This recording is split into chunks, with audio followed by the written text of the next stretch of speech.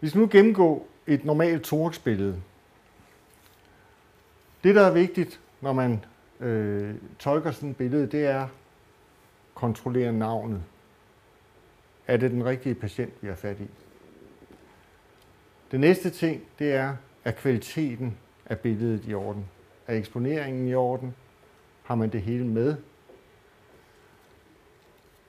Det er også vigtigt. Den tredje ting, som også er meget vigtig i forbindelse med et thorax på traumepatienter, som jo oftest vil være et liggende thorax, det er at erkende begrænsningen af værdien af det her thoraxbillede. Op til 60-70% af betydende læsioner kan overses på et liggende thorax. Det er notorisk sådan, at den negative, prædiktive værdi er ikke ret høj. Derimod, når man ser et positivt fund, så har man det hjemme, og det giver en udmærket status over patientens tilstand. Man skal være systematisk, når man kigger på et thoraxbillede. Det er ikke spor nemt at tolke dem.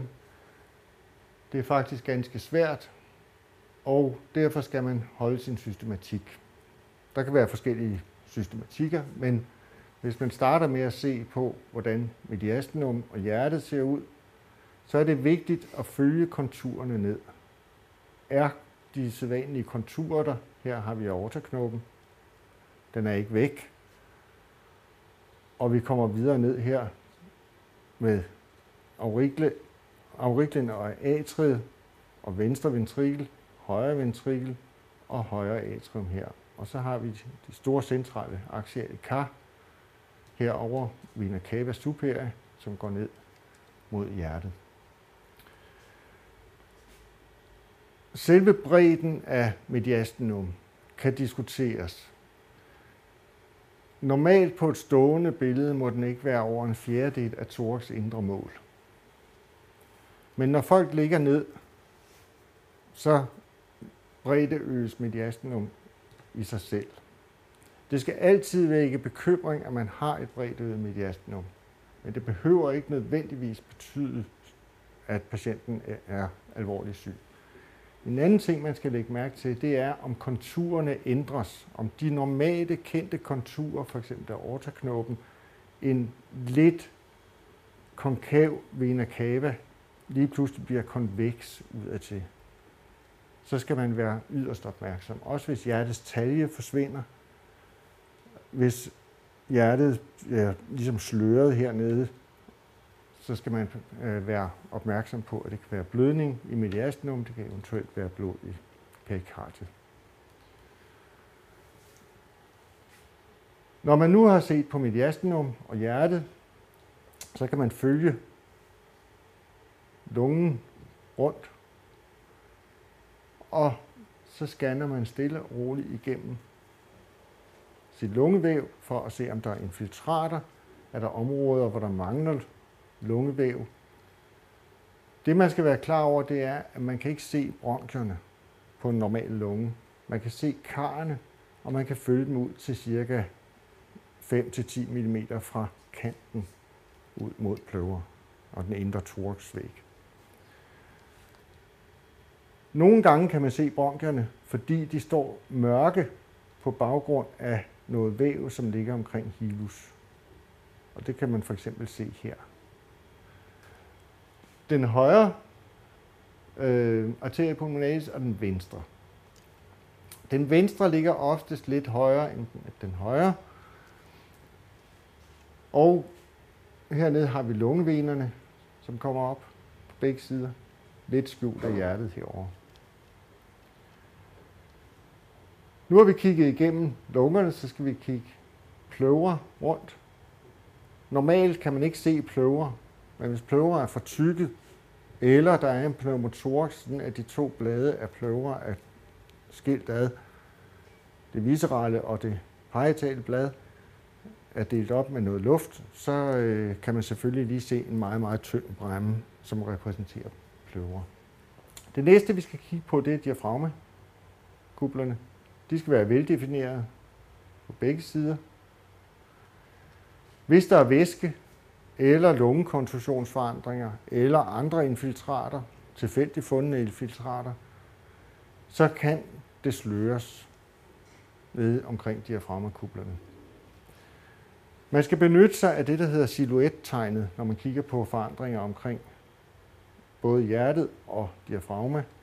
Hvis der er sløring af diafragma eller hjertets kontur, så ligger processen eller infiltratet op af hjertet eller diafragma.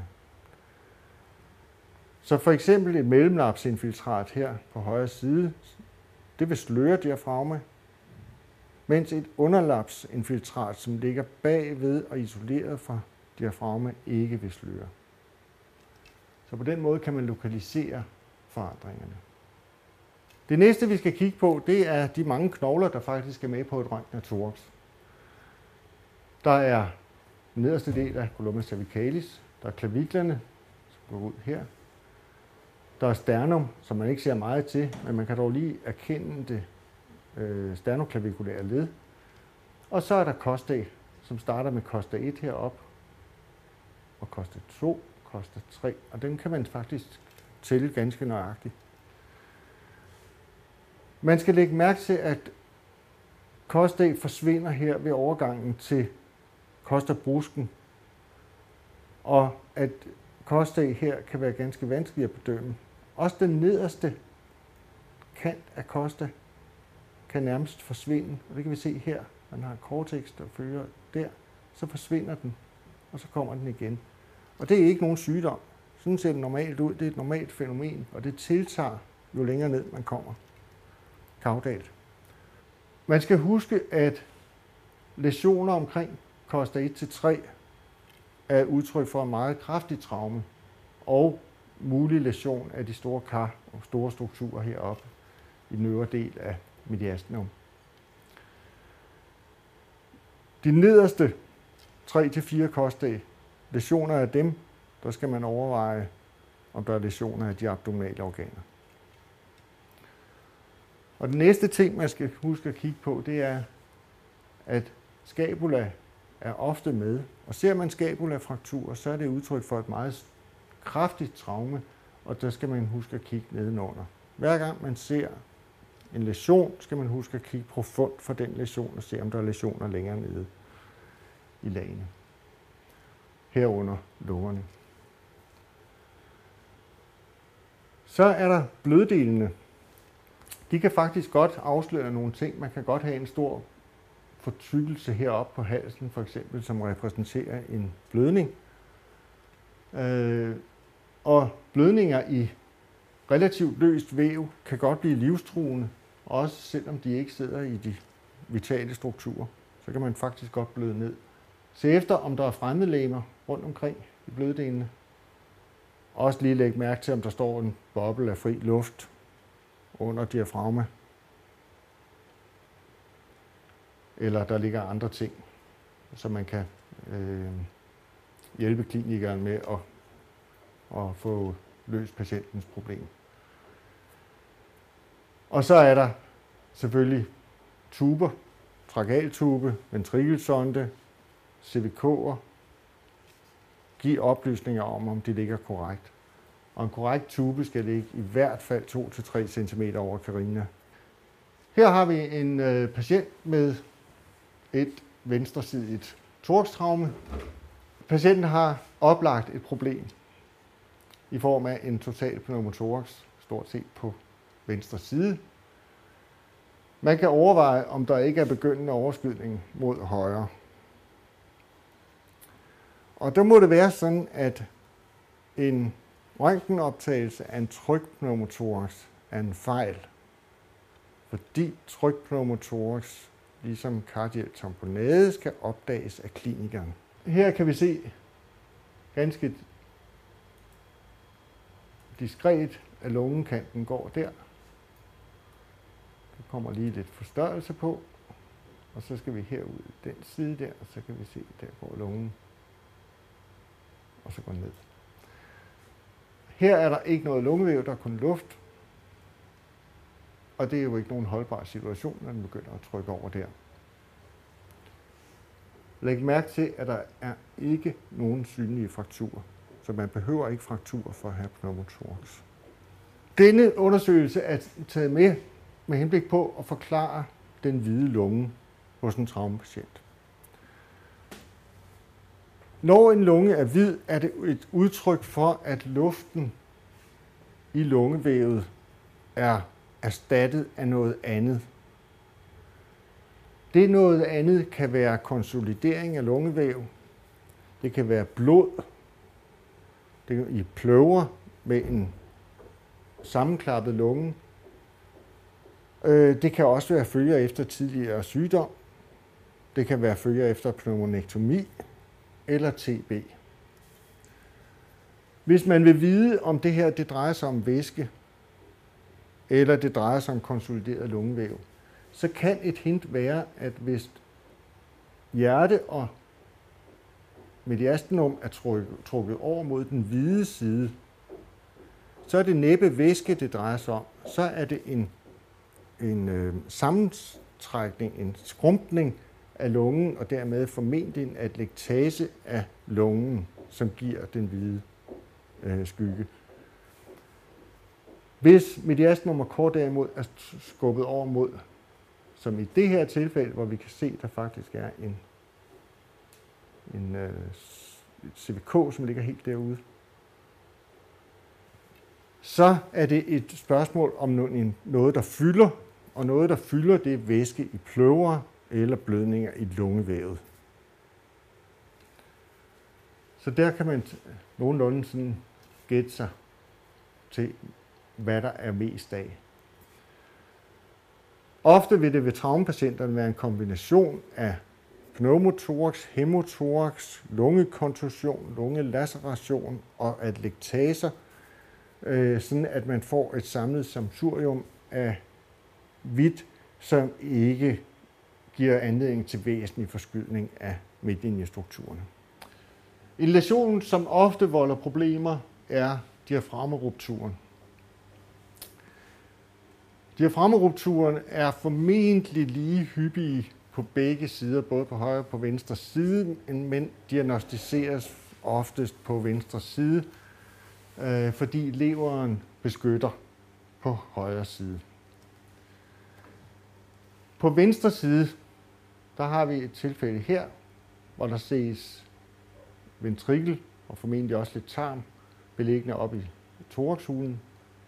Man kan ikke definere nogen diafragma, som man kan over på den her side, og det skal man kunne på et thoraxbillede. Det kan man ikke her. Er man i tvivl, kan man give patienten lidt kontrast, eventuelt lægge en sonde ned og se, at den hopper op i den ventrikel, som ligger her. På den højre side, der skal man være opmærksom på, at leveren ligesom følger med op, når diafragma lederes og tenderer til at lukke hullet. Men I kan se her, der begynder uregelmæssighederne i diafragmastruktur. Den er ikke nær så regelmæssig som derovre. Og det der, det er patologisk. En anden lidt tricky ting ved denne her form for læsion er, at når man har den her læsion, så kan man udmærket have en ganske stor leverlæsion. Man kan også have leverlæsion uden at væsken løber intraperitonealt, men at blodet løber retroperitonealt. Og det er fordi ca. 15% af leveren er ikke dækket af peritoneum, og det er her på toppen af, og det er det, der hedder aria nudae. Og her har vi netop en læsion omkring aria nudae samt en diafragma-læsion, for man kan ikke følge diafragma her. Så læg mærke til de to. De er ikke så hyppige, men se efter dem. Og så er der et lille fif, når man nu skal kigge på frakturer. Prøv at vende billedet. Eventuelt rotere det 180 grader. Og så læg mærke til, hvor tydeligt kostdag kommer frem nu. Det er meget nemmere. Årsagen til det er, at man simpelthen snyder sin hjerne, fordi man lige pludselig får et billede, man slet ikke kan genkende, og så hægter man sig fast i de der ribber, der er der. Og det gør det meget nemmere at se.